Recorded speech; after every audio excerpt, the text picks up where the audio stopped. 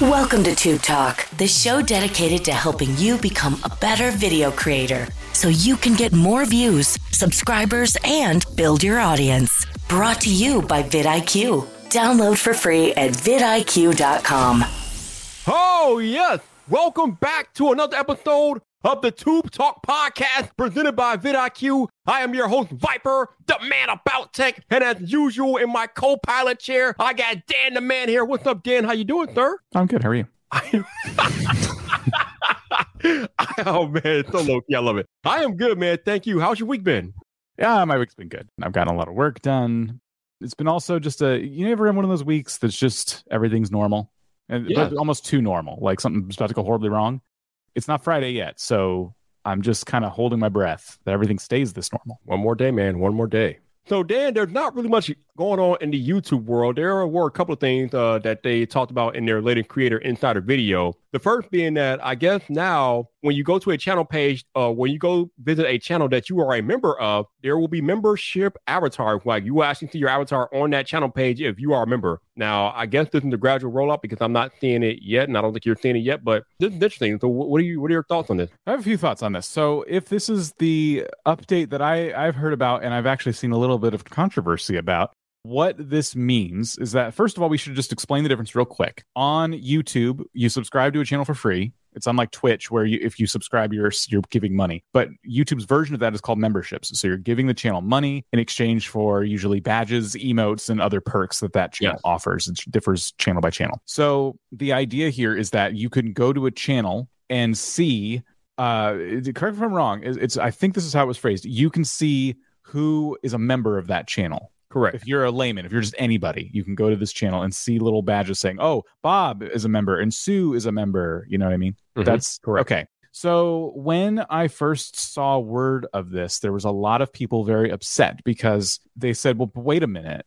What if I don't want people to know that I'm a member of a certain channel? What if I don't want that to be public facing information? And I don't know what's come of that yet. Usually when YouTube talks about things like this, rolls them out slowly, that's the kind of feedback that comes in. And then YouTube makes the decision as they get to full rollout mode. Maybe we shouldn't opt everybody into this by default, or how do we want to address this? Maybe on your end as the user who's a member of somebody, you can go, don't show this info publicly. We definitely have those kinds of features already. So if you subscribe to channels on YouTube, if you want on your own channel, you can put a bar on there that says channels this person subscribes to. And I take that off immediately because I don't really want anyone to know that. You know, it's not really anyone's business. And right. It's kind of weird that would be public. So if that's the change, as I understand it, I'm a little bit in the camp of like, maybe this should be optional from the start. Like YouTube loves to put things out there and auto opt in. And it's something that I think they've heard loud and clear by now. A lot of us creators are saying, can you let us do the opposite? Can you let us opt in and not already be in the program first? And I do hope that's what we're looking at here. Yeah, like I said earlier, I think it's a gradual rollout, so you might not see it yet. So YouTube may still be working on some things on the back end that we're not privy to. So we'll have to see how that happens in the days and weeks ahead. But you make a good point because I also have that option turned off where I don't want people to know what channels I'm subscribed to.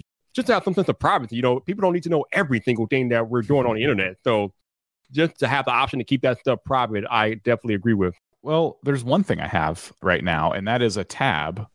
So I'm logged into YouTube, right? And I'm on my own channel. And because I'm on my own channel, I have a new tab called Membership. I hadn't seen this before we started talking about this today. And it's really cool. It shows the perks that I have. So if it goes down from the badges I have to the emotes and then the different perks I set up. And then from under those are the community posts I've done exclusively for members. And I have done a number of them. So I can scroll through every single community post I've ever given to members. I assume that if I had given members additional like private videos, that those would be here too, just because everything else is. And if that's what's about to happen, if you as a member can come to my channel homepage, click membership and see everything you have access to, that's awesome. You know, having a place to take all the exclusive content and just funnel it. Hey, I'm a member and I just want to see what's for me. If that's not fully rolled out yet, then I hope we get it soon. But as a channel manager, I'm definitely seeing this tab and I'm very excited about it. Yeah, like you said, it would be nice to have like one place where all that membership content is aggregated. So when somebody goes to your channel and they want to search for that particular content, is right there on that tab. So that's definitely a good look. Another thing, Dan, that was updated apparently is the YouTube copyright tool. The tool that creators can use to take down video creators that upload their content without their permission, different things like that. According to the YouTube Creator Insider channel, as of right now, actually as of October, the copyright tool has been updated to whereas it will now automatically prevent content that has already been taken down from being re-uploaded. And apparently all creators have access to this, and it's going to happen automatically. So if you took down a video and somebody tries to re-upload the video that you've already taken down, this tool should stop them dead in their tracks, and it should automatically stop them from re-uploading it. So that's a good look. Yes, I think so. Any tools that we can get that work on their own and keep you from having to constantly play whack-a-mole with people trying to steal your content, that's awesome. Like, and here's the thing: why reinvestigate that? This is probably saving YouTube a whole bunch of time. Why do we need to reinvestigate this issue? We've already settled this once. Yeah, so very excited about that. Now, I don't know how much you want to get into it, but I want to bring up something that we talked about off air a little bit as it relates to the copyright tool. You said that if you found out that somebody was taking down your videos and they tried to fight you, you may or may not want to fight them back because of the information that you'd have to give up in order to pursue that fight. So I understand if you don't want to go into it, but we can talk a little bit about that. So the way this basically works is if you get in your notification box, like, hey, somebody used one of your videos, we think, part of one of your videos or all of it or whatever, you then have the option to go ahead and you can contact the creator yourself and say, please take it down. Or you can just go through YouTube and file a claim basically and say, this is my content. This person stole it. And then you go through a process which you have to put in some personal info. And just because I don't like having to do the paperwork, I don't use the tool. I have a few videos in my inbox that are like, hey, people took this from you. And when you look at the views on those videos, you look at the reach they have, it's virtually non-existent. And it's because it's kind of silly, right? Like, I already uploaded that video. That video already had its like time to shine, and re-uploading it on your channel isn't going to get you anywhere. So because it takes time to fill that all out, and I have to disclose a lot of information at the same time, and then it's not really going to do anything. It's not going to save my views or anything like that. And maybe this is different for people depending on your situation. I just ignore it. I'm just like, okay, it's there. And the one thing I've always felt about this tool is that, of course, I don't want people to re-upload my content. And if YouTube's system is smart enough to know someone used your entire video and didn't make any adjustments whatsoever, if it can see that, then take it down. You have my permission to just take it down on my behalf. I know there's a legal process behind that. It's not that simple, but I wish it were. Yeah, that'd be cool. It's interesting to hear you saying that because I talked to Marquette Brownlee about this a year ago, and he doesn't take down any videos. He doesn't care if people uploading content. And I mean, obviously, you're Marquette Brownlee. You're the world's most popular tech reviewer. I mean, you probably don't care because I think people will immediately know if it's not you that's uploading the video. So I can understand that he doesn't really care much. But I know other creators who do care a lot more about people stealing their content. And it is definitely a valuable concern among a bunch of creators. They don't want their content re-uploaded without their permission. I mean, why would you? No. We can't have that. So it's good that the copyright tool is in place, but people are going to abuse things all the time. Unfortunately, that's just the reality of the situation. But it's interesting to hear the different perspectives about some creators that care and then some that don't care, this, that, and the other. It's true. Everything on YouTube is nuanced. Last week, we talked about the dislike button. And since that conversation, I've heard plenty of valid reasons from respected creators as to why they feel like the dislike button the dislike button's not going away, by the way. It's the counter next to it. Let's be clear. But why they feel like that counter is so important.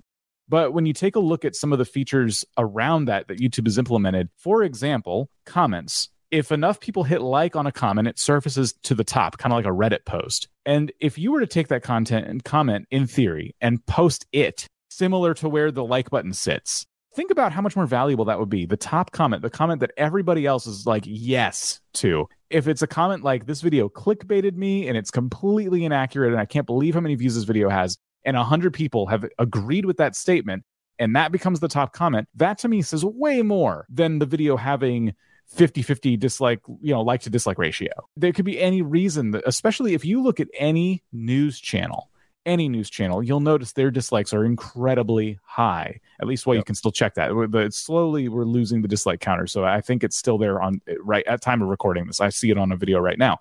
You can look and see. And the thing is that with the news content, the title and the thumbnail are delivering on the promise of the video. And that's all I care about. Am I clicking on something that is delivering on its promise? And so when the dislike counter gets abused like this, when the button gets abused like this, it's not helpful to me as a viewer. But the top comment is, if that many people agree with a statement and that statement tells you one way or another, that means so much more. The dislike counter, I think, is a relic of the past. Yeah, it's funny because I have not heard any noise about that since it was announced last week. As I predicted accurately, no one is caring about that no more. Nobody's talking about it. People are like, oh, this is a big deal. But I hear crickets. Nobody's talking about this anymore because y'all understand, as Viper understands, it was never that important to begin with. Nobody's talking about this anymore. So it is what it is. It will slowly vanish, and that will be the way YouTube always was. Exactly. So, Dan, you know that a lot of creators start YouTube because they want to, at some point, or they hope to at least, make it a full-time thing. Maybe it might lead to a career change, or they want to become full-time content creators. And this week on the episode, we have my man Rene Ritchie, who used to be a full-time tech journalist, and now he is a full-time YouTube creator. So we're going to be talking to him about that transition and what it's been like for him and different things like that. Dan, what is your experience talking with creators about trying to make the transition? We've talked to so many creators about wanting to just start YouTube and make it a full-time gig. And the more creators we talk to, the more you realize just how many of them are doing it. And it feels more and more like an attainable goal. It's still, though, and any of these creators we've spoken to will tell you, this is not a switch you can flip. You can't come on YouTube and just be full-time and make money. You can definitely, if you want to quit your job and dedicate all that time to YouTube, but it takes time to nurture and grow this. Yep. But we've had conversations recently with other creators where they talk about how you can make money without being monetized on YouTube, without having AdSense enabled. And from there, once you get AdSense enabled, there's steps you can take to continually make income with the content you create. And I just appreciate all of these different folks we've talked to on Tube Talk, on the vidIQ YouTube channel, taking the time to come out and share their experience, because we need to bust these myths of if you're good, it's a money hose. Oh, I know how to edit videos. I know, let's say you have a production background. That doesn't necessarily mean you're ahead of the game. You are ahead of one aspect of the game. Right. But there are a lot of aspects, and that's what we're seeing. And that's what these conversations shine a light on.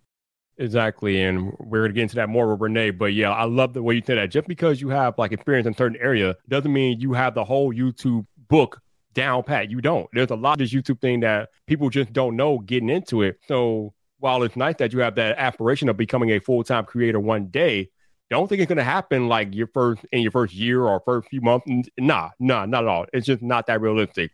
But you know what? It's time to talk to somebody who has actually done it. So with that, let's roll to the podcast. All right, and welcome back to the Tube Talk podcast presented by vidIQ. And this week we have world-renowned tech content creator Rene Ritchie in the building. What's up, sir? How you doing? Good, man. It's good to talk to you again. I always love doing that. Man, you know I love talking to you, and I appreciate you taking the time to be here with us this week, so thank you. Of course. When me and you get together, we normally talk about tech and Apple and everything else, but I want to do things a little differently this week, Rene. I want to talk about your transition from being a world-renowned tech journalist to now being a full-time YouTuber content creator. So let's start there. I think it was back in 2019 that you made the transition from journalist to full-time creator. So talk about the things that led to you making that transition in your life. Actually, it was a little worse than that. It was 2020 and it was March. It was the beginning of March. And I wanted to I worked for Future. They had just bought Mobile Nations a year before that. They already owned the Nantec and Tom's Guide and Laptop. And, they were one of these giant media conglomerates out of the UK. And I decided it wasn't for me. It wasn't the same vibe. Before that, we'd been a privately held company, and it was just very different.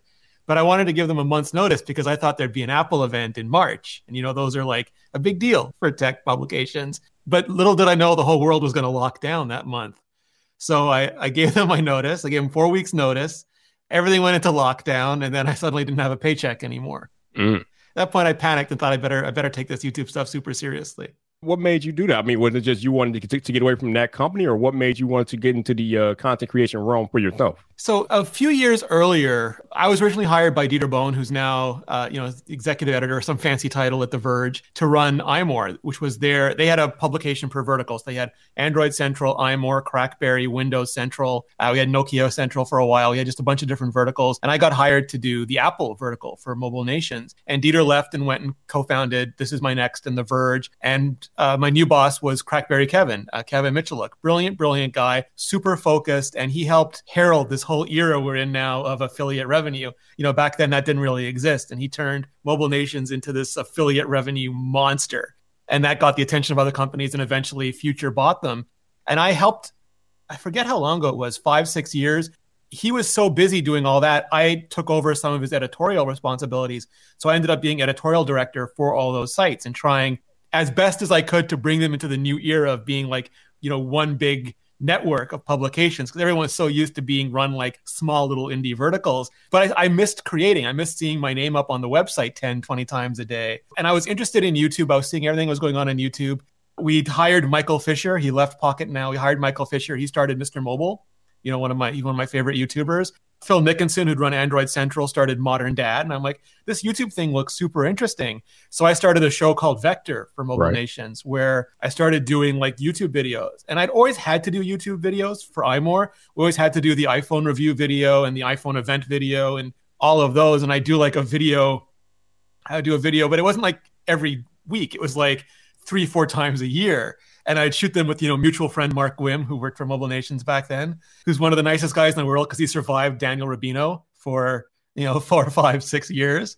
And he shot all these iPhone videos with me in New York and San Francisco. And we'd get like millions of views on like iPhone SE unboxings, but then we wouldn't do a video for 3 months. It was really weird.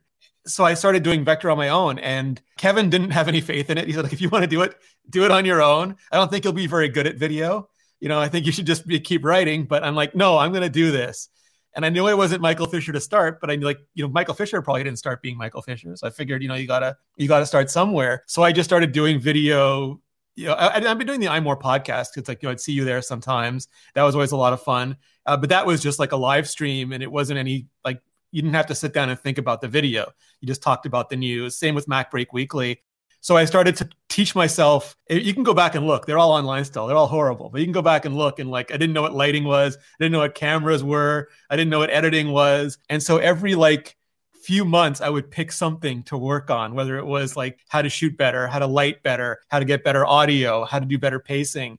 And then when Future came in, they had a real honest conversation with me, and they're like, it would be better for us if you just did voiceover for videos on why it's good to buy a Nintendo Switch, and we'll slap those up in our custom player. We'll run house ads on them. That would make us the most money, cost us the least money.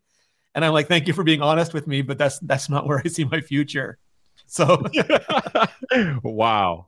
So I left. That's understandable. So I want to talk about what are some of the things that you being a journalist, what are some of the things that you can take or you took from being a journalist that help you towards your transition with YouTube or getting into YouTube? Yeah. So, some of the stuff we talked about before, there are these weird transitions. Like when I started blogging, traditional publications didn't take us seriously. They were kind of offended that we were there. Like the Wall Street Journal and the LA Times and the New York Times and all the big magazines, Forbes and Fortune. They're like, what are these bloggers doing here? They don't know what they're doing. But bloggers had become like really competent in Gadget and Gizmodo and sites like The Verge. They'd all built up until they were like super hungry and they knew the business and they were super smart. And, by the way, now Joanna Stern, who started with Engadget and The Verge, is at the Wall Street Journal. So like, times change. Yep. And YouTubers were starting to come into things too. And they were having the same problem that bloggers had. That was like people didn't take them seriously. And I think part of that was just because they were new. And I think part of that was either jealousy or misunderstanding. Like typically, even in blogs, you had like a hierarchy. You had an editor, a managing editor. You had a lot of traditional infrastructure in place, a firewall between advertising and editorial.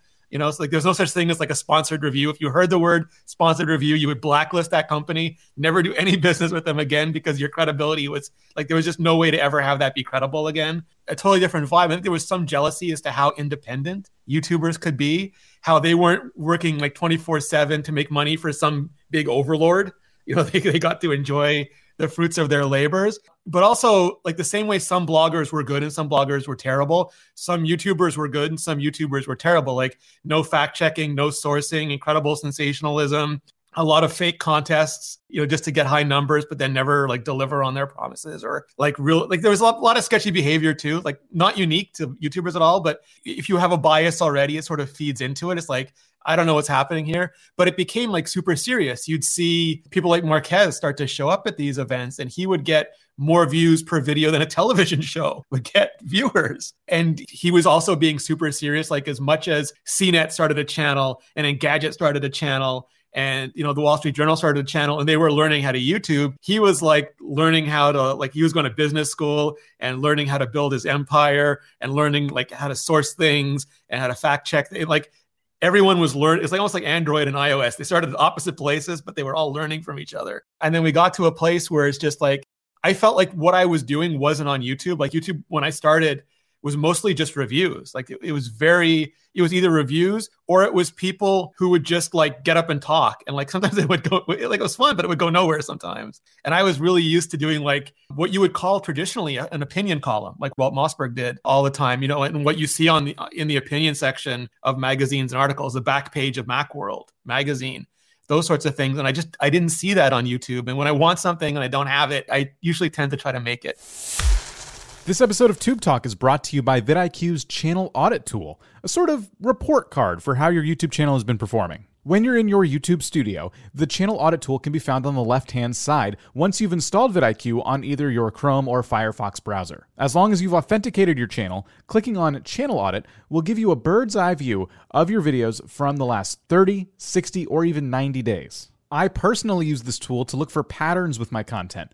What types of videos are currently getting the most views per hour? Which videos drove a lot of viewers to subscribe? What types of videos are my competitors creating, and how do mine compare? What are the search terms bringing people to my channel in the first place? And if this is sounding like a lot of questions, well, that's probably because I ask too many questions. But that's why I love this tool, because I can get answers to all of them and more. You can access the Channel Audit Tool for free when you download the vidIQ extension at vidIQ.com. I wanted to ask, because I was taking a look at your channel, and just coming from the perspective of someone who looks at a lot of channels, right? You look at yours, and you started, you said in March of 2020, right? Yeah. So your first video has just over a year old, and it has over 700,000 views. And when you see that, and you see your thumbnails and your titles, everything's super strong. You're like, as a creator who has no background on you, it's like, oh my gosh, like this person gets it. Like, tell us about the early days for you on YouTube. Obviously, you mentioned a lot of different experiences in and around YouTube. Tell us a little bit about that journey. Yeah. So one of the and Viper already knows this. He's going to laugh at me as I say it. But like, I spent 10 years not just writing about Apple, but trying to learn everything I could about Apple. There's a lot of people who report on Apple but don't understand Apple. So they'll say like, oh, they're just doing it for the money, or they ascribe non-Apple motivations to actions, and it leads to really bad narratives, like really incorrect storytelling. And I didn't want to be like that on YouTube. I just want to come on YouTube and do everything wrong. So I wanted to study YouTube the way I'd studied Apple. And that meant like trying to understand YouTube as a company. Because every company, like they're not a monoculture, they're not a mono brain, but they have goals, they have, agendas, they have things that work and don't work. And once you start to see what motivates them, you can start to get an idea why they do what they do. And I just started relentlessly watching everything I could, like Daryl Eves and Nick Nimmin and Dee Nimmin. I started like soaking that stuff in and watching it over and over again. Because many years ago, I was studying, a bunch of other stuff. And the teacher said, the secret to my success was to go back and do everything over and over again. Because every time you do it, you remember something different, but also different people ask different questions and you learn different facets of it. And because like you could hear something about a thumbnail and not think about it again. But if you hear it over and over again, you hear someone say, what about this? And at the same time, I had an old friend named Dave Wiskus, who I met at Macworld 10, 12 years ago. And he was an app designer at the time. He was working with John Gruber on Vesper, which was a note-taking app. But we also started podcasting together. And so he got into selling podcast ads. And then he started making friends with YouTubers, educational YouTubers, and he started selling YouTube ads. And it was for like Wendover Productions and Legal Eagle and Real Engineering, really education-focused channels. And he kept telling me like, one, go indie. And I'd always go to like these events and like John Gruber and Ben Thompson and Dave Wiskus would say, go indie, stop building empires for other people, start building empires for yourselves. There's all these people like who just live to suck money out of creators, who want to monetize and exploit creators. And you might as well do that for yourself. And so when I left Mobile Nations, I was already working with Dave. He has a company called Standard, and I started working with them too. So I got to hang around all the time with Devin Stone, who does Legal, and Sam, who does Wendover and Half as Interesting, and just all the people there. And they are legit like YouTube next level geniuses. So my channel was like, the aesthetic for my channel was overly motivated by educational YouTubers. And I still have like the text at the bottom, which is very educational YouTuber on the thumbnails. And the designer who worked with them is a long old friend of mine too, Simon Forgotten Towel. And so he worked with me on this stuff. And that gave me, I think, a huge advantage. And just, I didn't learn faster, but I didn't make as many mistakes as I would have on my own. Yeah, I think you definitely had the advantage of being a journalist beforehand as you made the transition into YouTube. So in your experience, Rene, talk about the difference between being a YouTuber and being a real journalist outside of YouTube. So I don't think there should be as many differences as there are, because I think in the end, like, it's your job to serve an audience. Mm-hmm. And I think people on both sides of YouTube and journalism forget that. And I think too often in journalism, people start with a narrative they want and then cherry pick facts to deliver that narrative. And I think a lot of times in YouTube, the last thing people even think about is fact checking or sourcing. And that's, again, like why I was happy to have educational YouTubers around me, because like they have reference sheets at the bottom of their videos with like everything and like where it comes from. And I think that I tried to do a hybrid of both. Like I wanted to make videos that were entertaining, that people wanted to watch, but I wanted them to be super well sourced, super well grounded, super well referenced, and highly accurate. Like through my entire career, I've never wanted to be wrong on the internet. Like it just kills me when I get something wrong on the internet. So I came to like this, what I hope is like this synthesis of, I call it like candy coated educational videos for tech, where, you know, they have like the thumbnail you have to have, and they have like the editing you have to have, but they provide real, like, I just want to provide value, more and more value every video. Gotcha. Now, this might be the same question, only reworded a different way, but I'll ask it anyway. Do you find that your audience on YouTube is different from the audience that you used to target when you were doing journalism, like for iMore? In some ways, I love the YouTube community even more, because especially when I started and blogging was young, it was really cutthroat. Like everybody just wanted views, and YouTube is so different than Google. Google SEO, you live and die by it, because you can disappear off. If you disappear off the front page of Google, you might as well be off the internet. And that really is keywords and optimization and all these things that don't matter on YouTube, but really, really matter on Google. And also, like, YouTube has perfect knowledge of everything that's on it, where Google search does not. So you can have like real low value search results, and you have people like basically rewriting each other's articles. And back in my day, they would like rewrite the entire thing, bury the sourcing at the bottom if they put it in at all, just so that you'd never click out of their page, you know, because time on page was a thing. And YouTube, even more than podcasting, is such a community. Like if I listen to this podcast, no podcast client is going to show a bunch of related podcasts on the side. They'll show your other podcasts. But if I watch like Viper video on the iPhone 13, it won't, your podcast, Vipe Drive on the iPhone 13. It won't show me like Gruber's iPhone 13 podcast and the Macworld iPhone 13 But YouTube, you know, I can watch your video, and there's like 4 or 5 other videos on the same topic on the side. And that means that it moves the audience around. Like it's a real raises all ships sort of environment. So I found YouTubers to be like super generous, super sharing, super kind, and really willing to help everybody succeed, because they knew it at the end, it helped them succeed. You touched on something that I've been trying to get through the minds of creators for a long time. And I know we're talking about journalism and everything, but this is going to come out a little left field. Can we elaborate on this, though? So you just said that the recommendations help all ships rise.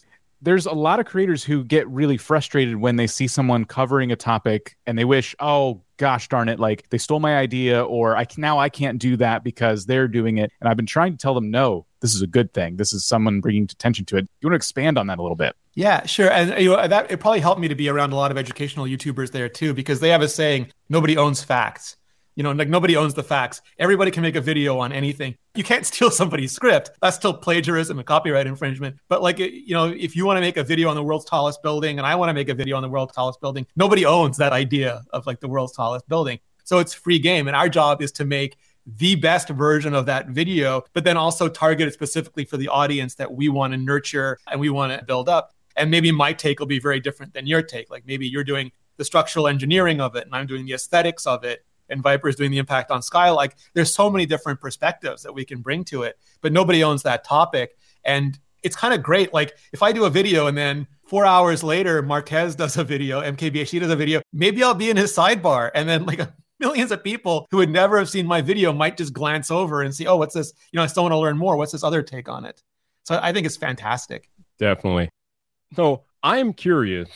Obviously, I've been highlighting throughout this podcast that you come from a traditional tech journalism background and you transitioned to be a YouTuber. But how have you changed your content to make it more YouTube digestible for a YouTube audience? Because I think we could both agree, Renee, that Tech Addict Foundation is very mundane and boring, okay? When we talk about spec rundowns and different things like that, tech is boring. And we both know you cannot be boring on YouTube. So talk about how or if you change your content to make it more YouTube watchable. Yeah. So, I mean, the nice thing about YouTube is that there's so many different audiences and so many different needs. And you can have I'm not saying that Steve from Gamers Nexus or Hardware Unboxed is boring, but I just couldn't sit there and run 18,000 tests on the latest NVIDIA card every week. But there are millions of people who want to watch that every week. So they found this audience for them that will watch 30-minute videos on running the same 15 games on every graphics card that comes out. Or we have friends who will do why I bought the 14-inch MacBook Pro, why I bought the 16-inch MacBook Pro, why I returned the 14-inch MacBook Pro, because there are people who are desperate to see every single version of that MacBook run through every different test. So that's definitely an audience if you want it. I like to tell stories. I think it's the difference between pure reporting journalism and magazine writing or narrative reporting, where you want to tell a story, you pick a point of view, a character almost, and then you go through it. What I had to learn a lot was the structure of YouTube is either different or changing, or maybe it's continuously changing. And there's a really good example because it's not just us. Disney's had to learn this with streaming too. In a movie theater, people pay their ticket, they're stuck in there. They're going to, most people don't walk out. So you have, 30, 60 minutes to tell an anti-hero story or, Heart of Gold story where someone starts out unlikable and becomes this hero. But on streaming, they found out that people clicked off immediately. It's oh, this kid's a brat, click. Or, oh, she's terrible, click. So they had to change the whole way they did their movies to sort of streaming audience. And we had to learn that years before they did. So the traditional tease, you want to have your lead, but then you want to build it up and you want to get people to keep watching. But in a modern YouTube world, if you don't reward that click immediately, they're off to something else. There's so much content, so much competition for everybody's eyeballs and time and attention that you have to be really considerate. It's not that you're buying attention, you're buying consideration every few seconds, every 5 to 10 seconds in your video. So someone clicks on it, you really have to think.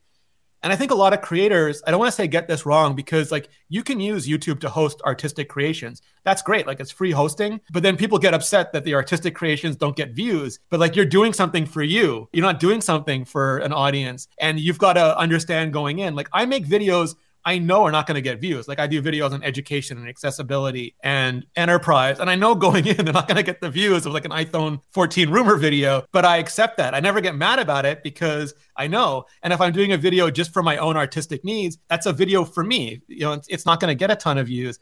But if I'm doing a video for an audience, I have to think about it from the audience. What does my thumbnail say? Is it enough to stop them in their tracks as they're flipping through their phone or they're glancing across their computer? Is it going to stop them?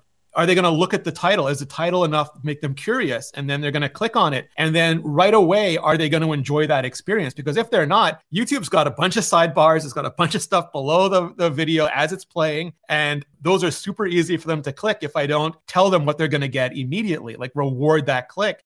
And then as they're watching it, I have to keep doing that. I have to break pattern. I have to do all these things so that I have to create curiosity loops so that every 5 to 10 seconds, they have an excuse, a reason to keep watching me. And that's an entirely different structure than just a traditional essay that you would be taught to write, in college. So it's a whole inversion of thinking and I think it's a real selfless way of thinking too, if you want to be successful at it. Damn, this man just gave a YouTube masterclass in 5 minutes. Jesus, Renee. Woo! Love it. Man, go ahead, Dan. Yeah, I agree with everything you've just laid out. I'm thinking about this from the perspective of putting myself back in the shoes of when I first started, right? Because I made a lot of these mistakes. I did not reward the click when the video started. I wanted to tell the story. I wanted to tell it my way. And I grew up watching traditional media. I grew up watching Disney and all these things. So I thought, oh, well, I know how to tell a story like that. I'm going to do my own version of that. And my retention was awful. So there's like two schools of thought. It's like, well, I can learn how to improve this and get my videos to get more views, or I could be bitter about it. I could be upset, like, oh, I want to tell the story my way. And I feel like my job as someone in the YouTube education space is to help people like understand, like, there's a new way to tell stories. Yes. And you may not love it. It may not be easy, but once you figure it out, it's very, very rewarding. I'm not even sure what my question is here. I guess expanding on that idea of people being resistant to that because it's not exactly how they imagined content creation would be. Yeah, I think it's a few things. Like, one is nobody likes to make something and then not have people pay attention to it, especially like our generation grew up with cameras everywhere. It's like the third perspective. None of our parents' generations knew that, but like we are almost all the stars of our own reality TV show. And we like to think we get high ratings. That's like our assumption. So it hurts if we don't get that. But I also think like there was a lot that I didn't understand when I started that made a huge difference to me. And I think there's like a lot of blame. Like, it's always easier to blame other things. And especially like the algorithm ends up being this catch-all scapegoat for everything. It's like, oh, the algorithm is burying me. The algorithm's not rewarding me. The algorithm's not doing this or that. And one of the most powerful things I learned, and this came from Todd, who runs Discovery at YouTube. Fantastic guy. If you haven't watched him talk, there's a bunch of videos on the YouTube Creators channel. He's done a bunch of talks at like VidSummit. Like, he just said, take away the word the algorithm. Just get rid of it and replace it with the audience. And once you do that, like once you really understand that, you're not at the mercy of some faceless techno beast that exists just to stomp on your hopes and dreams, but you're nurturing and creating an audience, and that audience is nurturing and creating your channel at the same time. It's like a symbiotic relationship. And once you understand that, I'm not thinking about what's algorithmically good, because that can lead you down all sorts of dark patterns.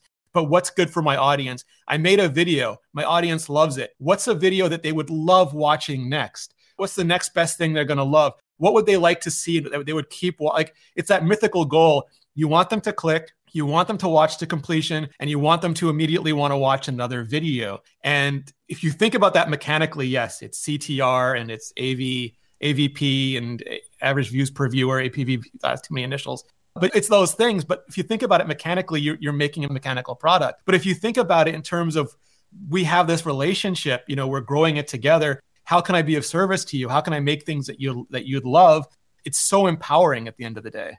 Exactly, man. Just wow. Just everything that you are highlighting is things that I've tried to explain to people over the past year about how you need to understand what the audience wants and needs and how to adapt and adjust to their wants and their needs. Because again, it's not about what you as the creator want. It's about what the audience wants and needs from you as a creator. And once you understand that, you can go a long way with that. So I appreciate you putting this insight down, Renee. Definitely. No, it's easy. It's like one of the things also, it's like people get really upset that they can't make the video they want. And I like to, there's this weird double-edged sword where people want to be creators, but they don't understand that it's a job. Like, as much as it's an art, it's also a job. And if you I want to be a chef, I want to have my own restaurant, that's great. But you've got to make a menu. And once you make a menu and you get regular customers, there's now expectational debt that you're going to make great stuff on that menu. And they understand if you experiment, if you have seasonal items, there's all this stuff you can do. But if you make a Shanghai dumpling restaurant and then randomly you start serving Calabrian pasta and people come in, they're like, this is not why I came in here. I'm not ordering anything. Maybe I'll come back tomorrow. You can't be mad at them. You built this restaurant, you built this clientele, and now you chose to go against what everybody's expectations. But on YouTube, people think that's fine. And I'm just we have it's a deal. You signed up for this. I signed you up for this. We have this obligation to each other. So whenever someone says niching down, to me, it's not really niching down. It's I built this audience. You built my channel. We have to keep that going. You're here if I experiment, if I start to grow, but I can't whiplash you every 3 videos and expect you to be happy about it. If I do it, I got to know going in that you're not going to be happy about it. Lately, we've been talking a lot about this sort of thing, and we've been coming at it from the perspective of audience personas / avatars. Have you run through any exercises? Can you tell us a little bit about your audience avatar, who you target your content to? Daryl yells at me about that whenever I talk to him, because I didn't come from a traditional YouTube mind space. And I know it's bad. You tend to think of I'm making videos for people like me. And that's never really true. The revelation to me came as I started making videos about Apple and I realized that's bad. That's limited. I need to make videos for people who love Apple, and not love it in terms of everything they do, but they're people who appreciate the products or the company direction. but they're people who enjoy hearing about what Apple is doing. And that's a wider range than just like making videos about Apple just feels soulless. You know, like it's a company, it doesn't like, they can make their own videos. They got their own channel. I don't have to do that. But if I make videos for people like me who are like, they find something that really resonates with them about Apple, whether it is the way that they focus on their products or the way that they focus on their strategy, all of those things, that's what I want to service. So like if I can explain something, if I can communicate something, if I can help, I just try to figure out what people will need. Like, how can I be of service to them? And then I try to make those videos. And I know it's a terrible answer to an avatar question, but maybe one day I'll get there. Not at all. I've heard a lot of people describe their avatar, and I hear them, and they describe themselves almost to a T sometimes. And maybe that's the best audience avatar you could hope for, because you're making videos you're obviously passionate about. If you're making videos that you would watch, you know, and it's working, I mean, that's the best case scenario. Yeah, you can't do it. Like, again, like not to be mean to anybody who wants, like, because you hear niching down a lot, but like, you've got to love what you do. It is too hard to do this if you don't love it, and you won't stick with it. And then you'll get frustrated. Like, if you just, I'm going to pick a category based on popularity. Some people can do that. Some people can just chop wood because they know they have to chop wood, but a lot of people can't. So if you pick something you love that you would do anyway, it just gives you so much, it gives you an advantage when you have to do it every day. So Rene, you talked about a lot of things that you've learned since you've been on the platform. Is there anything else that kind of confuses you or you perplexed about YouTube that you would like to learn more about the platform? I think it's gotten to the point where I'm just trying to understand. It's not really a thing. It's more like psychology to me now. I really need to understand better like audience psychology. And a lot of that has been changing the way I think about things. And I routinely tweet about it because like that's how I keep notes. I find like when you're forced to put something down into however many characters they let you use now, 160 or whatever, it really makes you wheedle those down. And so like, I want to make sure I don't try to extract value from my audience, because that always ends up being like a very short-term policy. I want to increase value. I want to provide more, you know, not like The Rock, give the people more, but I'm not saying not like The Rock. You know, I want to find ways of everybody benefiting. You know, I think that's like understanding what they want to see, how they want to see it, the form they want to do it. And a lot of it is just like, people talk about data a lot. I used to, my old career, before I even was a journalist, I did product marketing for a huge data analytics company that did just market basket analysis and all this stuff. And analytics isn't answers. Like, you can look at analytics and validate any opinion you want to have. Like, it's to really understand analytics, like you have to figure out, like the classic saying, you know, I ask people a question, they say they don't like it. Is it that they don't like it, or that I have not presented a compelling argument as to why they should like it?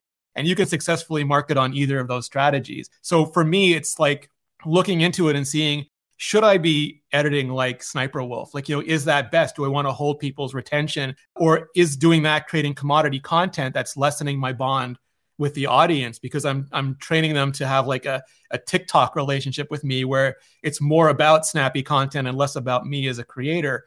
Or should I be going for more, you know, long form vibe, like someone like Alana Pierce, or you just sit down, talk to people, do a variety of things, and the connection is entirely about the creator. And it hurts at first because your videos will go up and down a lot. Or Charlie, he has like 8 names, Charlie Moist Penguin Critical, you know, where he puts up like 2 videos a day talking about arm wrestling or something, or slap fighting. But, you know, he's got like 1 million views per video, just sitting there with like an earplug and a computer in front of him talking to it. There's so many people succeeding in so many different ways. I'm still only I'm less than 2 years into this. I don't know what my ultimate way is going to be yet. So I'm just testing, like, to go back to it, I pick one thing and then I work on it. So like, I worked on lighting for 3-4 months, and I was working on editing for retention for 3-4 months. And ultimately I might choose not to, but I want to choose not to, not from ignorance or because it's hard or because it's different. I want to like get as good as I can, you know, like get to a point where I can maintain like 70% retention on every video if I want to, and then decide, is it worth that? Or is it worth having lower retention, but a better audience bond? So that's sort of like the stuff I'm playing with these days. All right. So I want to dig a little bit deeper in there, because you just talked about editing and retention and different things like that. Now, I've watched you go from making longer form videos to shorter form videos, and I think you're doing a few longer videos again. So can you talk to us about how you attack your content in terms of the way you shoot your videos, the way you edit your video? Because I also hear you talk about the term killing your darling. So can you go into all that for us real quick? Yeah. So a lot of that was like inspired by Logan Paul's editor, Hayden Hillier-Smith, who's really, really smart about that kind of stuff. And a lot by Jimmy's editor, CeeLo, He does the Mr. Beast gaming channel, and he's just like a beast. Retention and duration are enemies. You can keep retention for short videos, but like when you start looking at people, and like I do very different content than Mr. Beast for sure, and everybody always mentions him, and I'm sure that's incredibly, exasperating to him at this point. But when you can keep like 70% retention for a 15-minute video and get like average of 16 views from every viewer, that's like next level goals. Like that's the star in the moon. And you can't apply those things. Like if you see someone on top of a mountain, you can't assume they just ran straight up to that mountain. You have no idea what sort of path they took to get there, but like you can see somebody up on that mountain. So like if you're smart, you start to figure out what lessons you can apply to you. And they may not be direct and they may not be one-to-one, but you can look at those things. So for me, it really was like, now my philosophy is my videos should be as long as possible, but no longer, or as short as possible, but no shorter. So I want to have really good amount of content. And you can do things like Hayden does, where you put like your cat, your phone, your video game console all around you, and you watch your video. And the minute you're distracted, like, oh, that's an exit point. Or Patty does some really good videos too, where he talks about how people, like his Sniper Wolf video is really, really good. And I think that was actually based on a CeeLo talk from Clubhouse, where he talks about like you remove exit points. Like when are people going to exit your video? And often it's like bridge words. And lastly, the minute you say lastly, everyone knows that people leave. But also, okay, next up is this. Why do you have to put, okay, next up is this? Just hard cut. The next thing is already playing. Nobody has time to hit that out button. So it's all those things. And yes, it breathes less. It's a little less human, but TikTok has trained us to be a little less human. And we're competing with all those eyeballs. So I will make a video and then I'll go through and I'll cut it. Like I'll just cut out all the bad parts. I'll get the A-roll cut and then I'll watch it through. And if I'm distracted or I think it's not critical information, all I do is like make a compound path, mark it Nebula, and kick it off the timeline. And it'll stay in the Nebula cut for that video because the Nebula is a whole different beast. And I can still have everything in that version. But the YouTube version ends up being the shortest possible version of that video that I can make. Now I want to get into this a little bit, just talking about editing and maintaining retention. Can you describe what you mean by Nebula? So Nebula is like a part of Standard. We have a streaming video platform that we put videos on as well. Typically, I make a Nebula cut for all my videos so that people who are more interested in me than on just watching a video, they can see like the longer form versions of all my videos there. So that if someone who wants like the director's cut, I guess, or like the expanded version, they can go there and watch it. But like YouTube is less tolerant of that because if you leave like a bunch of expositions, or maybe like I make a really lame joke that people who really know me will get, but like the larger YouTube audience may not appreciate, I just take all that stuff out. And that's like killing my darlings because I love some of those geeky references. I love some of those, especially like tangents. Like one of the things that really annoy people on YouTube, some people think it's really good, but you have to be careful, is when you say, I know you clicked to discuss this, but before we can discuss this, I need to discuss that. And some channels do it like Half As Interesting does that so well. There are others where it's just like, this is not at all what I clicked on. There's 8 videos on what I clicked on the side. So if it ever feels like I'm baiting and switching you or not delivering on the promise of the video, I just cut all that out, no matter how interesting it is on its own. So these Nebula cuts, you said they're kind of like the director's cut. I don't know if you're repurposing them, but if you are, like, what advice would you have for someone who wanted to run that kind of strategy? Like, I'll keep my director's cuts over here. How would one access those? So you can do that in a variety of ways. Like some people do that on Patreon, like they'll have an extended cut on Patreon, or they'll put it behind the membership area on YouTube, where they'll just upload the full version, or they'll call it a bootleg. They'll even, some people even upload the unedited version. They're like, here's like, or like interviews are great. Like I'll do interviews and they'll take 45 minutes to an hour, and that's not great. And often people repeat something over and over again. And repetition is death, like on YouTube. Like if you say the same thing over and over again, people remember it. Like you have to go quite a long time before you can earn a repetition on YouTube. Please don't take my word for any of this. Go watch like Mr. Beast videos, David Dobrik videos, Logan, like you can go see what a successful video looks like when you edit it. Any of that stuff, if you put that behind a paywall, there's this old term like in interface design. I used to be an interface designer. The deeper you go on like a web page or an app, the nerdier you can be, because the people who want that are going to dig for it. But at the top layer, you've got to be super simple, super clear, super upfront, super apparent, because they have zero patience for your nonsense. So I look at YouTube the same way. The video I put up on YouTube, I assume you have zero patience for my nonsense. You just want like the cleanest version, the best experience. But if you're going to go to like Nebula for me or Patreon for somebody else or the YouTube membership area, you're making a direct user action. It's like clicking that more button, that hamburger menu, and you're saying, I want more. You're going to be tolerant of that. So like that's the perfect place for it. It's 1/10, 1% maybe of the views, but it's the people who are going to pay like $10 a month or whatever to get those views. So you can service both those audiences. Nice. Okay. There's no way I can have you on a podcast and not talk to you about the way you title your videos. Some of your video titles, I'm just like, whoa. On some of these titles, we got like Apple destroying Facebook or WTF leak bomb or one of these videos that you put out a while ago, the 40 to 80% lie about the iPhone battery. How do you come up with these titles, man? These aren't tech YouTube titles, man. These are like next level titles, man. So how do you come up with this stuff? I mean, it's really hard because I have like an angel and a demon sitting on my shoulders. And again, like the excuse I give myself is I'm making candy-coated educational videos, but like most people won't watch them if I don't get you in the door. Like once you click on it, it's my job to give you high value. But if you don't even click on it, and traditionally, like, and I don't know if people know this, when you work in like a traditional journalist environment, you don't pick your own headings. There's like a headings editor that does all that. Like they write the titles. Almost never does the writer of the article write their own title. And there's people whose only job it is. And that's why like you'll see a title and you'll go, that is such BS. You know, it has nothing to do with the art, but it's like somebody's job to make sure that like if it bleeds, it leads. You know, they title it to get views. And YouTubers, we don't have this. We don't have most of us don't have a separate ad department, don't have a separate titling department, don't have like an audience growth manager, all these things. So we have to like wear these hats. And on one side of me, I'm like, no, you have to give them like a very pedestrian headline that's very accurate. Like, this is the MacBook you should buy.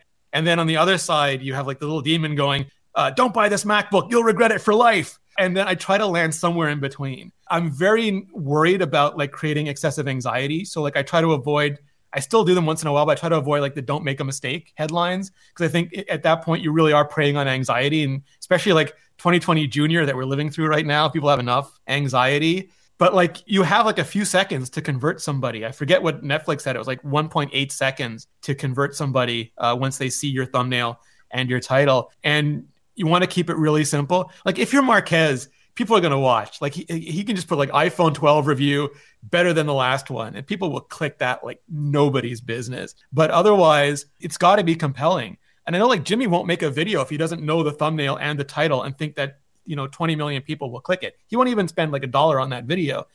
We don't have that luxury in tech because the product is the product and you got to make that video. You can't just, I don't have a good thumbnail for this iPhone review. I'm just not going to do it. It's a very different beast, for lack of a better word. But I try to think of a title that isn't a lie. Like I think, I'm going to back up for a second. Like clickbait is misunderstood. Some people think that anything that is interesting is clickbait, and it's not. Like clickbait comes from bait and switch, where I promise you one thing and I give you another. It's like back in the day of YouTube, everyone put that frame of the bikini model dead center in their video. So YouTube would display that no matter what the video was about. And like, that's not, so people would click on it and they would get Philly D for 20 minutes talking about something. I don't ever want to do that, but I'm not ashamed of putting like enticing thumbnails and titles. It's like Viper goes to Starbucks, and it's in a prime location. He's not going to go to like this no-name coffee shop behind the abandoned factory with no sign on it, because that's the authentic artistic expression of coffee. You got that right.